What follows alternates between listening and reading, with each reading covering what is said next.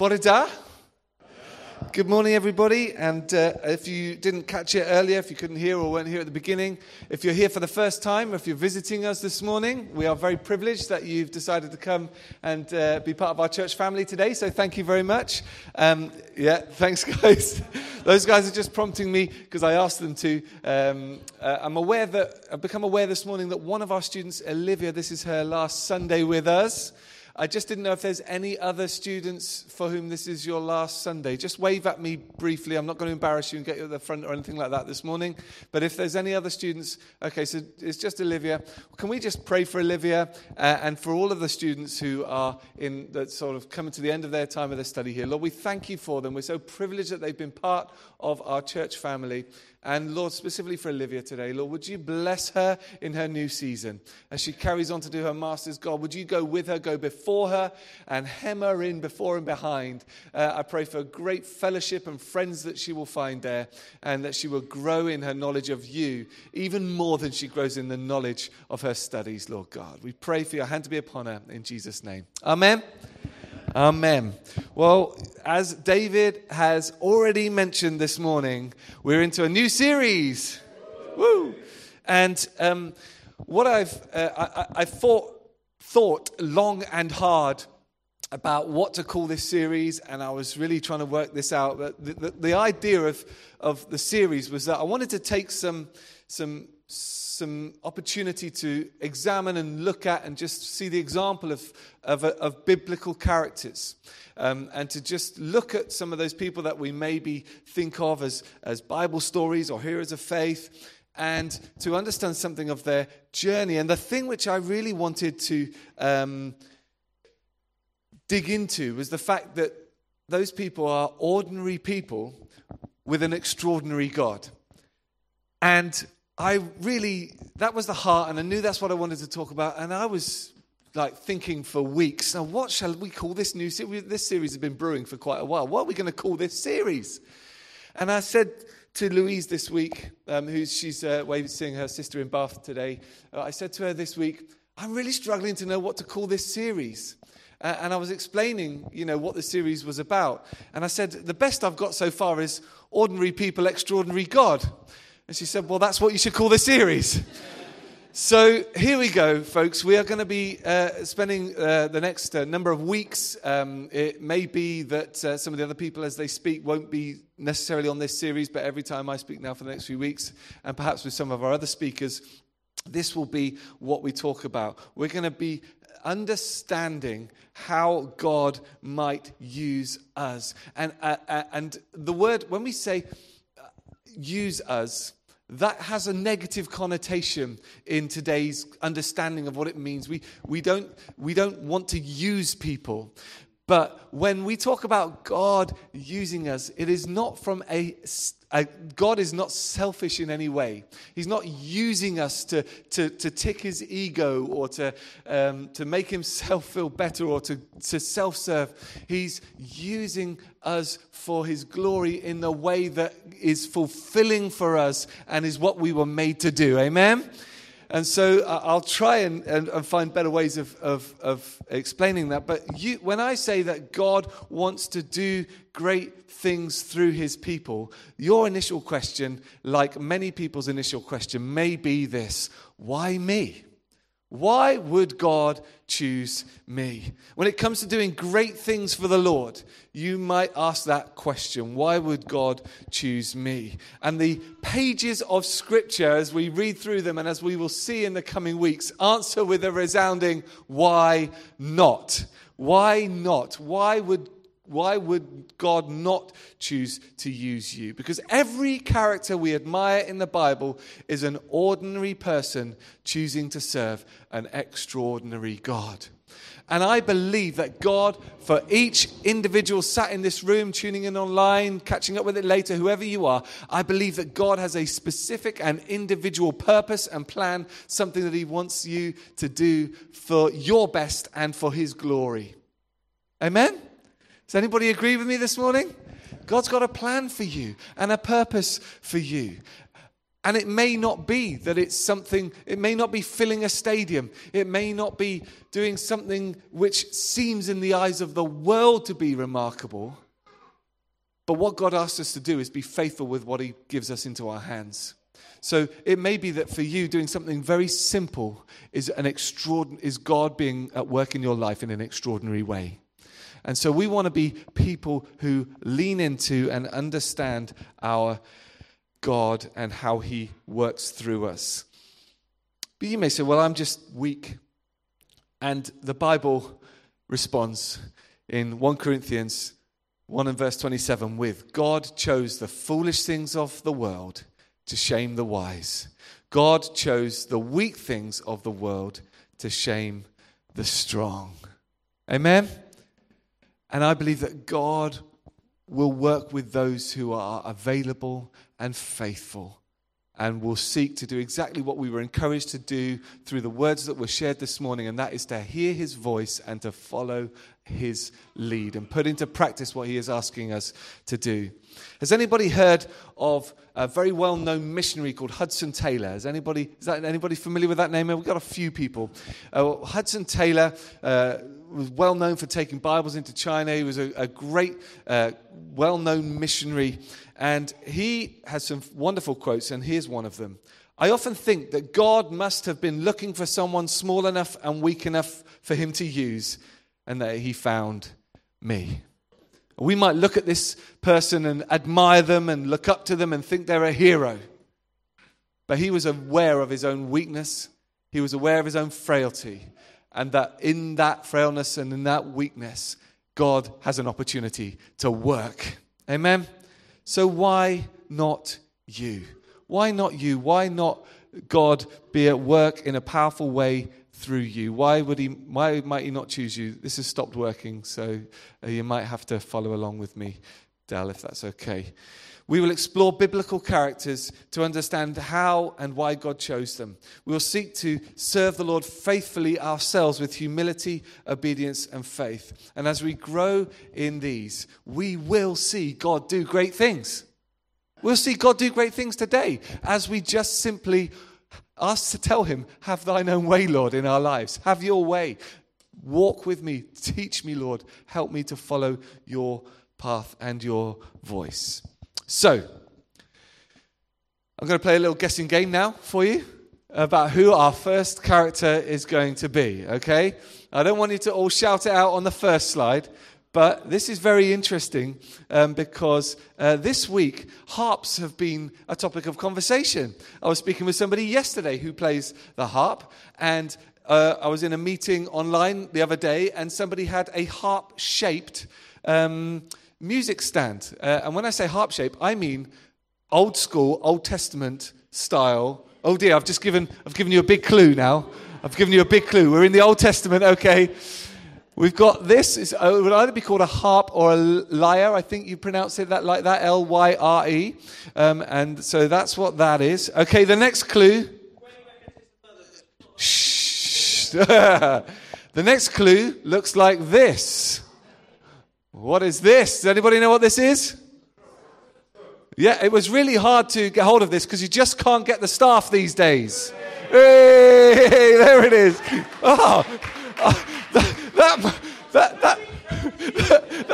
That might be the best reaction I've ever had for a joke in 11 years in Elim Aberystwyth. Okay, so there we go. This is a shepherd's crook or a shepherd's staff. So here we go. That's clue number 2, and we're going to move on to clue number 3. And this is a crown. Okay, here we go. I think we're probably all going to be able... Let me just see if I can cleverly place that there. Look at that. Well, after 3 then, let's shout out our guesses. 1, 2, 3... David, well done. And if you said something else, don't worry, because everyone's saying David was so loud that we didn't hear you. So it really is fine. This is an artistic impression of David in a church in Pembrokeshire, would you believe? And it is probably a little bit whiter and more Western than it should be in terms of how he looks. But it says at the top, let us sing unto the Lord. And we know that King David inspired and wrote so many of the Psalms. And we know so much about him from the Old Testament. Let's just talk. Let's see where he's mentioned in the New Testament. One of the places he's mentioned is in Hebrews 11. This passage is like a great list and discussion about great heroes of the faith. And David just gets a little mention towards the end. What more shall I say, says the writer of Hebrews? I do not have time to tell about Gideon, Barak, Samson, Jephthah, about David and Samuel and the prophets, who through faith conquered kingdoms, administered justice, and gained what was promised, who shut the mouths of lions, quenched the fury of the flames, and escaped the edge of the sword, whose weakness was turned to strength, and who became powerful in battle and routed foreign armies. David mentioned with some of those things specifically referring to him and talking about him. David, we know, was a great king and a hero of faith. Let's talk about some of those things. These are just some of the things that sprung to my mind when I began to muse and think about David as I was preparing this week. David, the young David, was the heroic Goliath slayer, that boy that stood up and said, "Not on my watch. You don't insult my God." And he took some stones from the river and he threw them at the giant Goliath, the Philistine, and he killed him and overcame him. And we've heard that story in our Sunday school, I'm sure many of us. King David, the great writer of so many of the Psalms, perhaps the greatest songwriter of all time, who knows? King David, Israel's great conquering military ruler who brought about so much success on the military battlefield for his nation. King David, the uniter of the tribes of Israel, bringing them together. King David, the founder of the Judean dynasty. King David, the restorer of the tabernacle. King David, the redeemer of the Ark of the Covenant, who brought the presence of God back into to Jerusalem. And King David, or the young David, the lion and the bear killer. Wow, what a picture we see there. David was a great hero. Yes? However, there are some other things that we need to understand and that we can see in the life of David that might help us to understand how God might use us as well.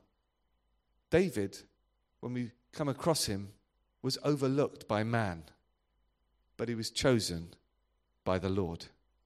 We're going to read from 1 Samuel 16, and this time I'm just going to ask if you're able to see the screen and you're happy to, please do read along with me.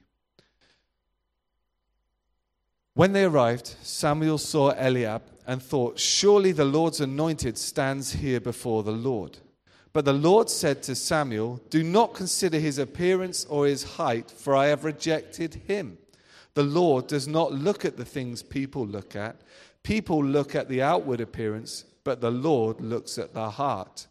Then Jesse called Abinadab and made him pass in front of Samuel. But Samuel said, "The Lord has not chosen this one either." Then Jesse made Shammah pass by. But Samuel said, "Nor has the Lord chosen this one." Jesse made 7 of his sons pass before Samuel. But Samuel said to him, "The Lord has not chosen these." So he asked Jesse, "Are these all the sons you have?" "There is still the youngest," Jesse answered. "He is tending the sheep." Samuel said, "Send for him. We will not sit down until he arrives." So he sent for him and had him brought in.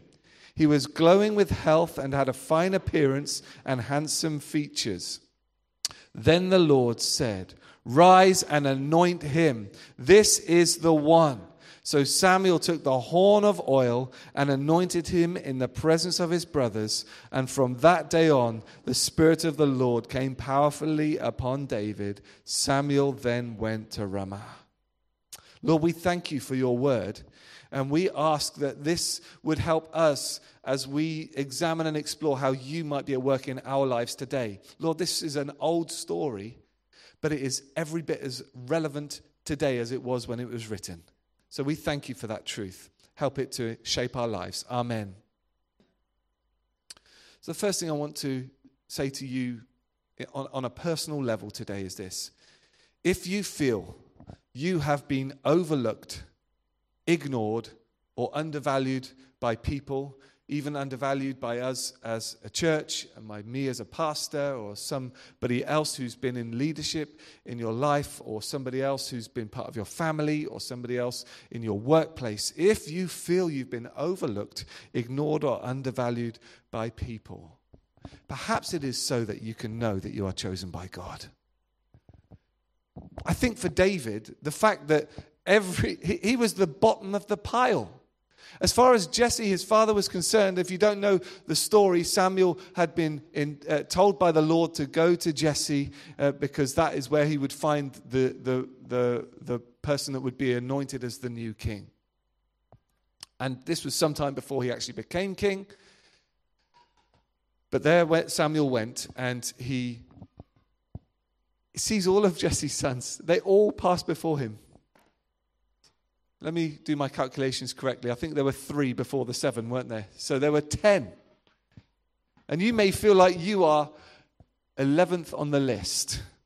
Now, I love sport. I've been involved in sport all my life. But when it came to cricket, I was my school's 12th man. That means I didn't make the team, but I was sporty enough to be the one that they took with them. You may feel like you are 12th woman, 12th man when it comes to the purposes of God. But I want you to know that God has a purpose for you. And he chooses you to fulfill whatever it is that he is calling you to do. And as he puts whatever he puts into your hands, just listen to his voice and serve him faithfully with what he gives you to do. And don't despise the days of tending the sheep. What was David doing as God was calling him? He was just going about his everyday work. He was doing his normal thing that he did every day. Don't despise your days of tending sheep. You may feel like what you're doing now, or what you've done in the past, or what you're going to be doing in the upcoming days, weeks, months, you may feel like the value is minimal. But whatever you are doing, do it for the Lord, as if, with all of your might, as if working for the Lord. That's what we're called to do, to be faithful with what he's placed in our hands. So whatever you find yourself doing in this season, let it shape you for the next. Because David's years in the field were part of his preparation for the purpose and the plan that God had for his life. His years in the field taught him what he needed to know. He learned how to be a good shepherd. One of the things I believe that made him the king that he became, one of the great historical figures, the great historical kings, was the fact that he had learned to be a good shepherd. He had learned what it was to tend. He would learn what it was to do the dirty and the hard work. We actually talked in our Connect group this week about Psalm 23. The guys had absolutely no idea about that when they chose the songs for this morning. We sang a song that is basically almost entirely, it's called Psalm 23, and it's based on that. And as we were discussing that, about the fact that the Lord is our shepherd, we were hearing some of the things from some people in our group who've got some experience of shepherding in their lives and in their families. And I don't want to go into too much detail, but some of the stuff that shepherds have to do is pretty gross, pretty disgusting. And it just made me say, thank you, God, for being willing to deal with the rubbish in my life. Thank you, God, for shepherding me through my muck. Thank you, God, for cleaning me up when I need cleaning up, for getting rid of the maggots out of my life when I need the maggots removing. Because God is our shepherd. And I believe that David learned about the heart of God as he tended his sheep. in the field, as he met with God and he did what he did for the Lord. David was a good shepherd. Now, the window that I showed you earlier, next to it, and these windows were created just over 100 years ago in Robertson Wathen Church in Pembrokeshire. And they've both been created in memory of family members, and this one is of the Good Shepherd. I believe that David, as a character, helps us to have an insight into some of the ways that God and revealed in Jesus Christ, who spoke of himself as the Good Shepherd, looks after us and tends us and leads us. That window in Robertson Wathen Church depicts the Good Shepherd.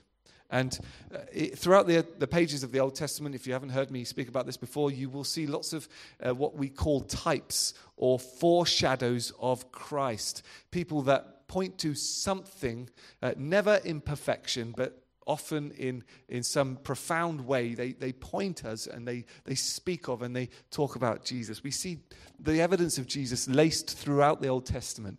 Jesus was always the plan and was always part of the story. And with David, I think we see some of this foreshadowing of Jesus. And there are some Psalms, including Psalm 23, which are often described as messianic psalms. With the help of an article that I found this week, it says this: the Psalm 23, is part of what we would call a messianic trilogy. Psalms 22, 23, and 24 give different glimpses of this wonderful shepherd. The first thing that we see from Psalm 22, I don't have time to read the whole things or go into them in too much detail. But we see in Psalm 22 these words: my God, why have you forsaken me?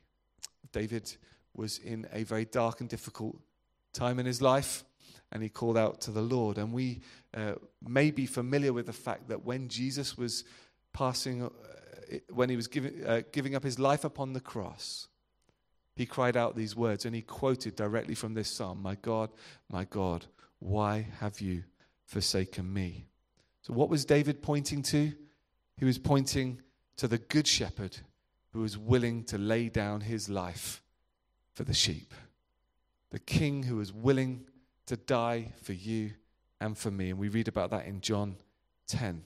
And then in the middle of this trilogy, we find Psalm 23, where it says, the Lord is my shepherd, I lack nothing. We had a really good discussion about what that meant, to lack nothing, in our Connect group. But what David is doing here, without knowing it, is pointing us to the great shepherd who was raised from the dead and equips us with everything we need to carry out God's will.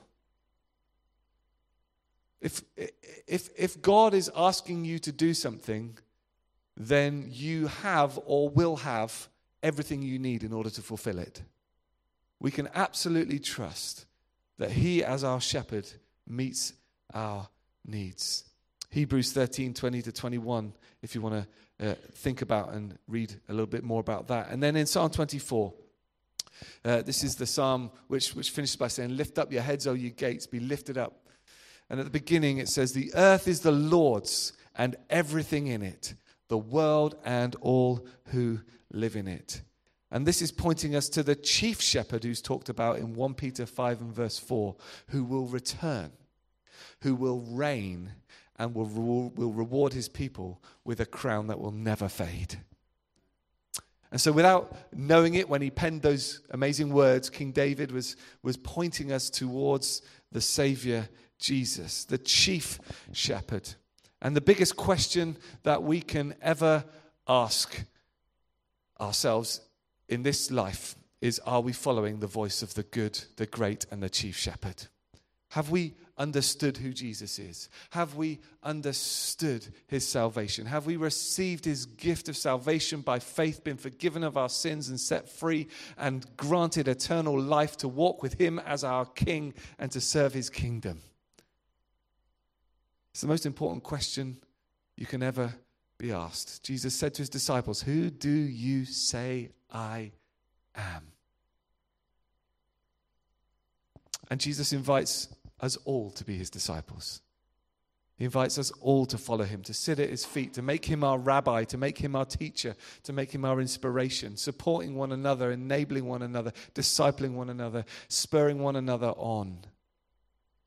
But for some people, today might be the day for you to cry out like the blind man who encountered Jesus as he walked by. And he cried out, "Son of David, have mercy on me."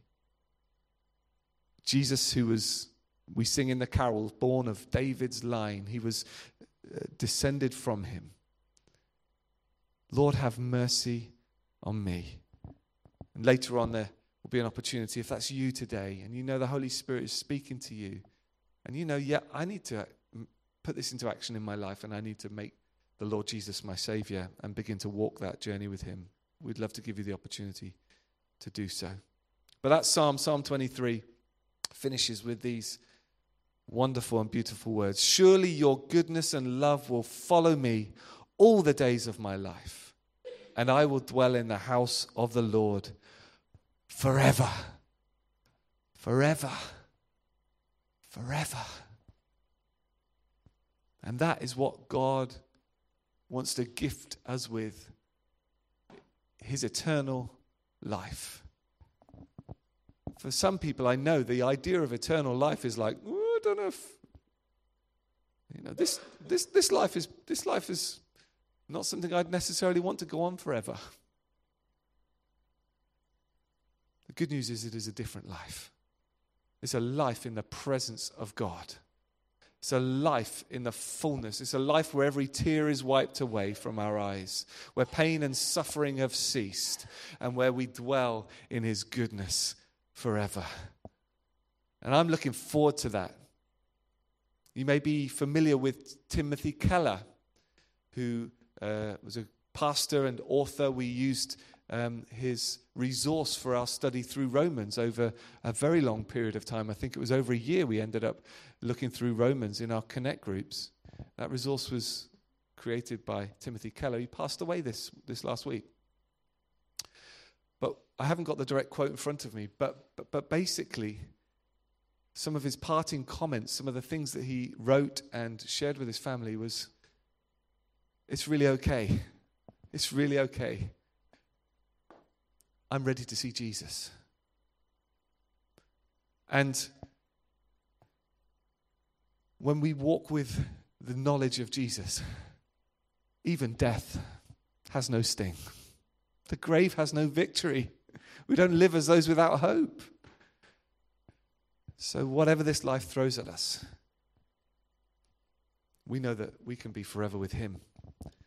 And yes, forever is a long time. But as the author of the article I read said, this infinitely creative God will never fail to amaze us. So for now, let us follow our Lord where he would lead. Let us stick close to him and thank him for his wonderful grace. Amen? And I don't know about you, but I definitely need his grace every day and his mercy every day. Because you may feel that your past counts you out of what God might want to do with you in the future. And the next thing that we're going to look at about King David is going to help you understand that our failures are never the end of the story if we don't let them be the end of the story. David failed monumentally. It was an epic, in the words today's language. It was an epic fail. I know that's light-hearted, but what he did was not light-hearted at all.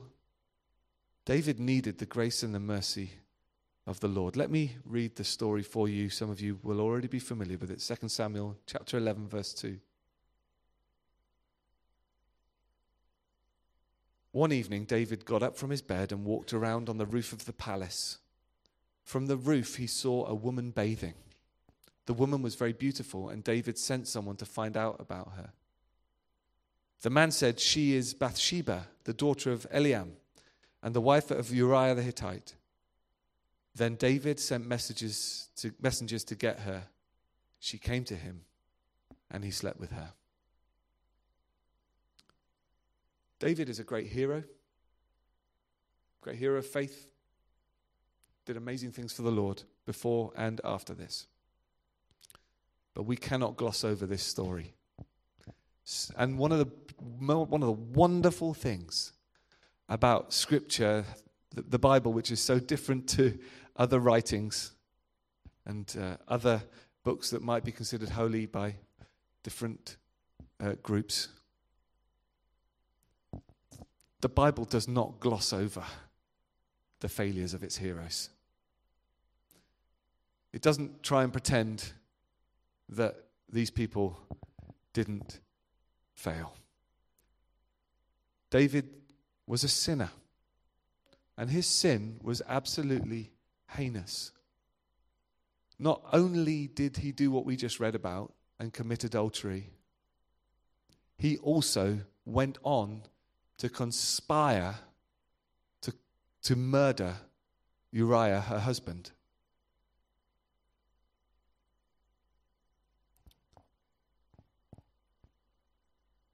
The story involved adultery, abuse of power, conspiracy to murder, and so on.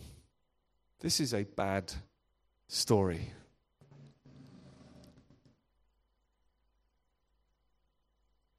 But what does it do when we realize that somebody has failed like this, that is a hero? I don't know about you, but in my Christian journey and my Christian walk, I've been devastated many times when I've seen those that I have admired, been inspired by, loved, fall, and it's become clear that their walk was not as righteous as it should have been. Nobody is worthy of becoming an idol in our lives.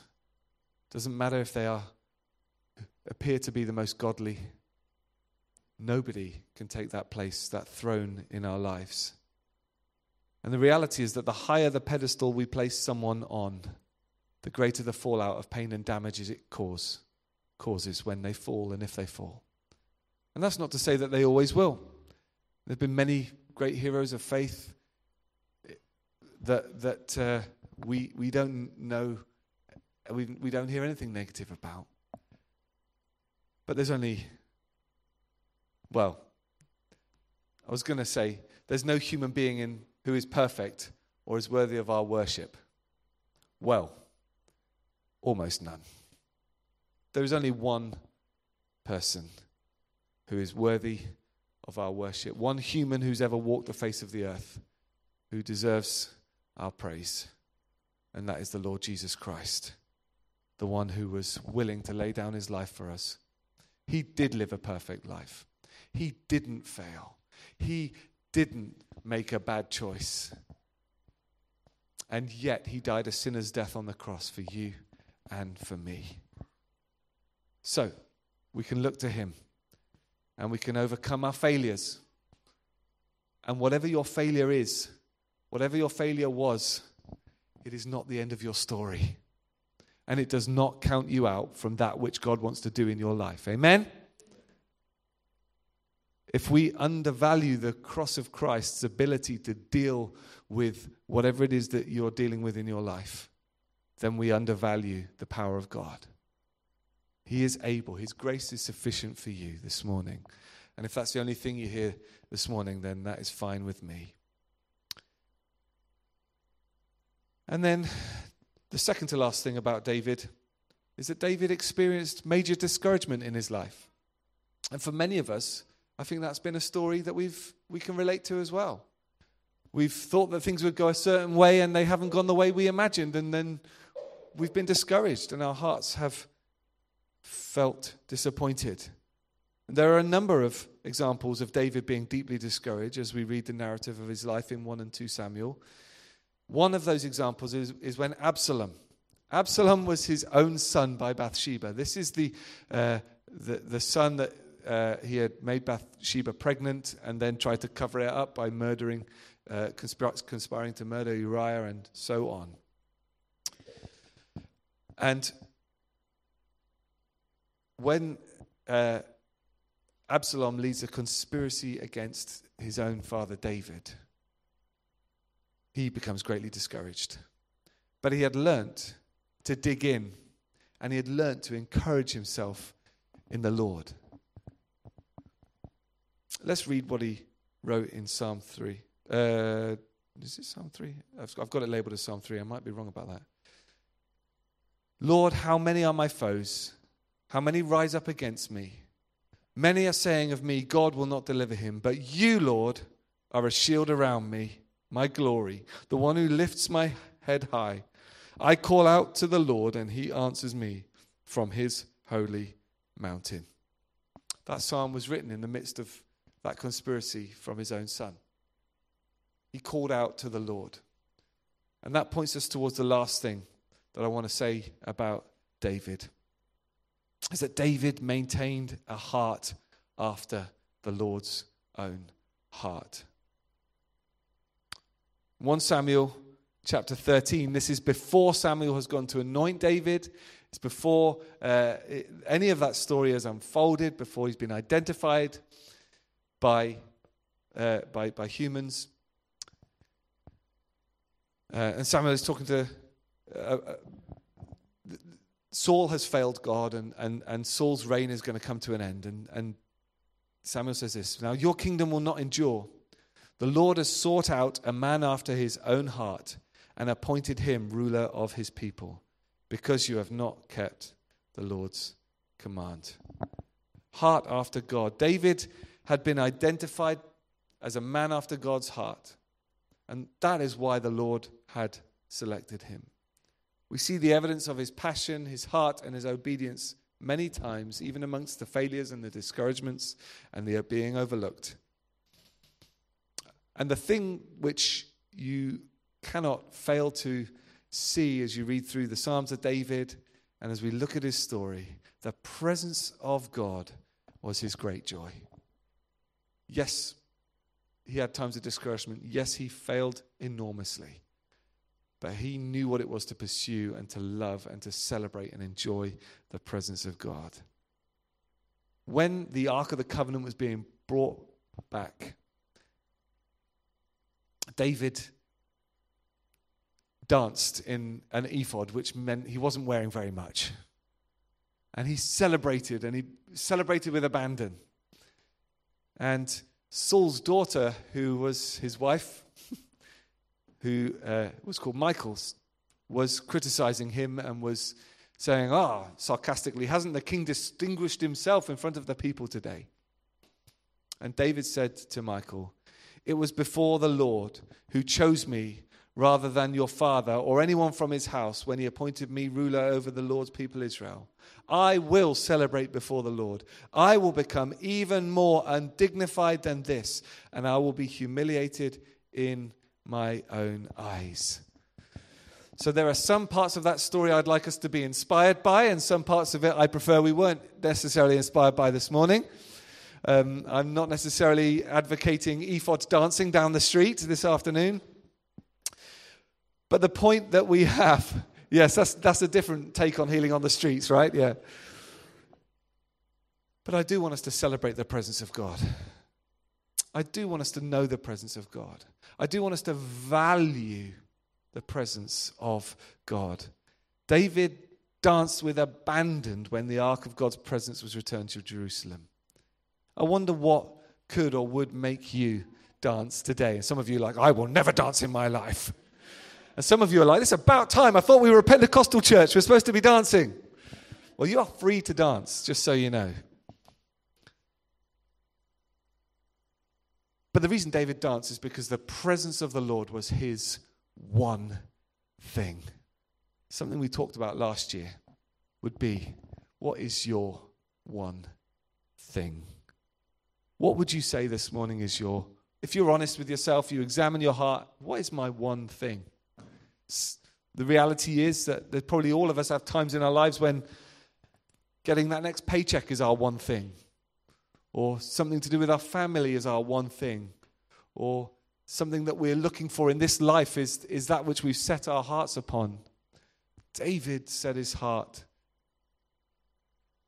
over the story of his life upon the presence of God.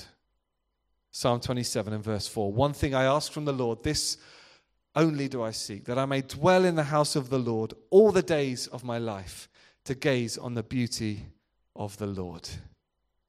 He was a man who maintained a heart after God. David's one thing were written, those words in Psalm 27 were written in a psalm which also talks about the day of trouble. David's top priority was the presence of God. And this is what it means for us to have a heart after God. Whatever goes on in our lives, however we fail, however we're discouraged, however we feel overlooked, will I pursue the presence and the voice of God in my life? One of the biggest tests of our hearts is how we react when we need to repent. After his failure, David said this, create in me a pure heart. This is in Psalm 51. Create in me a pure heart, O God, and renew a steadfast spirit within me. Do not cast me from your presence or take your Holy Spirit from me. Restore to me the joy of your salvation and grant me a willing spirit to sustain me. And we could spend weeks on each of these psalms. Each of these psalms are sermons and sermon series in themselves. We're just doing a quick examination of David's heart and some of the things that he expressed through his psalms. And I do want to encourage you that the psalms are a fantastic place to spend time devotionally. As I was driving in this morning on the radio, I found out that it was International or National Meditation Day as part of Mental Health Awareness Week. Now, meditation means different things to different people. Let me explain what it means to us. Meditation is not the emptying of our minds. Meditation is the filling of our minds with the truth of God. We meditate upon Scripture so that we can fill, and by default, when that good stuff comes in, the bad stuff gets out.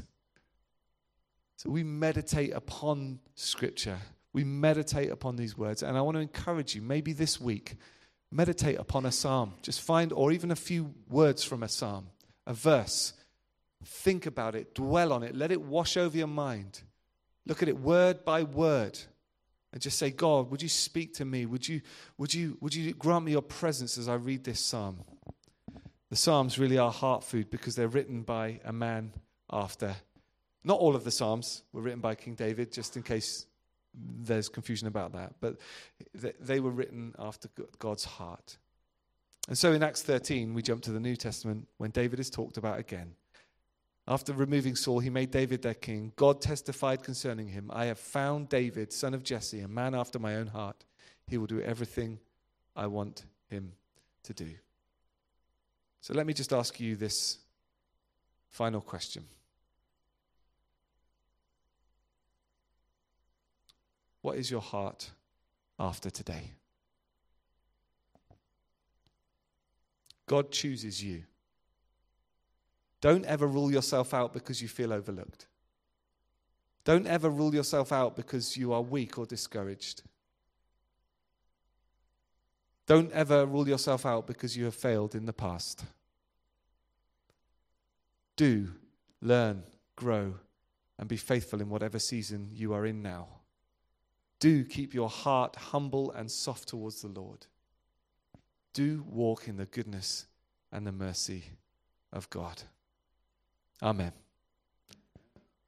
Would you mind just closing your eyes for a few moments as we pray together to finish? And I do want to ask, as I alluded to earlier, whether there's anybody here this morning who feels that the Lord is calling them into his fold this morning. You want to make him your shepherd. Say, yes, Lord Jesus, I want to follow you all the days of my life and forever. Dwell in your presence. If there's anybody who would like to make that choice and begin that journey of walking with Jesus this morning, I'm just going to ask you, while the cameras are not pointing at the room, to just raise your hand and wave it at me while eyes are closed so we can acknowledge that and we can pray a prayer with you and help you to begin walking that journey with Jesus.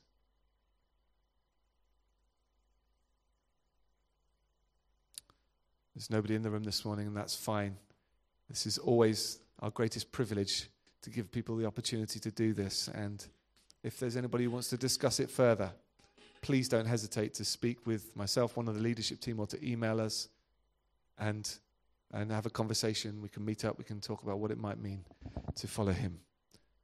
So for all of us this morning, I'm going to ask in a moment, when I've just outlined these areas for prayer, if any of these apply to you, I'm going to ask you to stand, because we need to acknowledge things before God sometimes in order to just put them into action. If you need strength to be faithful in this season, if you are dealing with discouragement or you feel overlooked, or if you need to return to God and set your heart on him again, I'm just going to ask you to stand.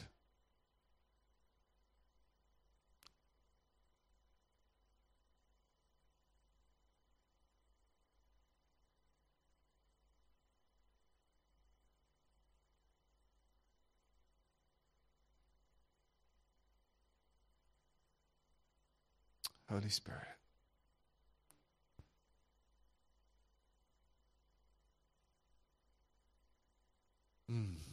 If you're not able to stand, you can raise your hand or find some other way that works for you in order to just acknowledge something before the Lord and say, God, I need your help. God, I want to set my heart on you. God, I want to know that you've called and chosen me.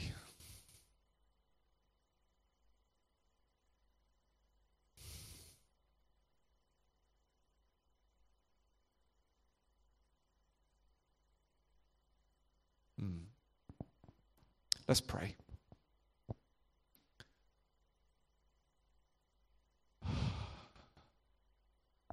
Lord, thank you that your eye is on us. You see our hearts.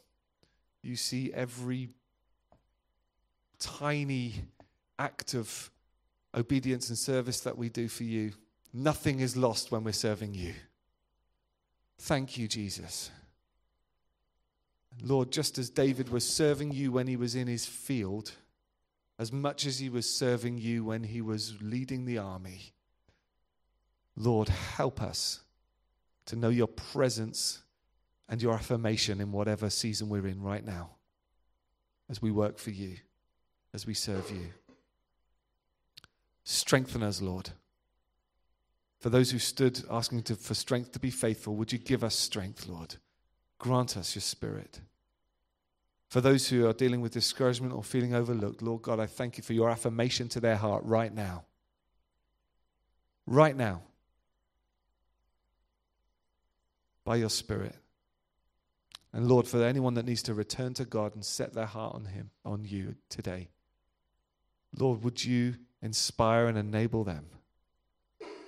Enable us to set our hearts on you, to make you our one thing. Because we want to glorify your name and see your kingdom come on earth as it is in heaven. Thank you for the inspiration of David.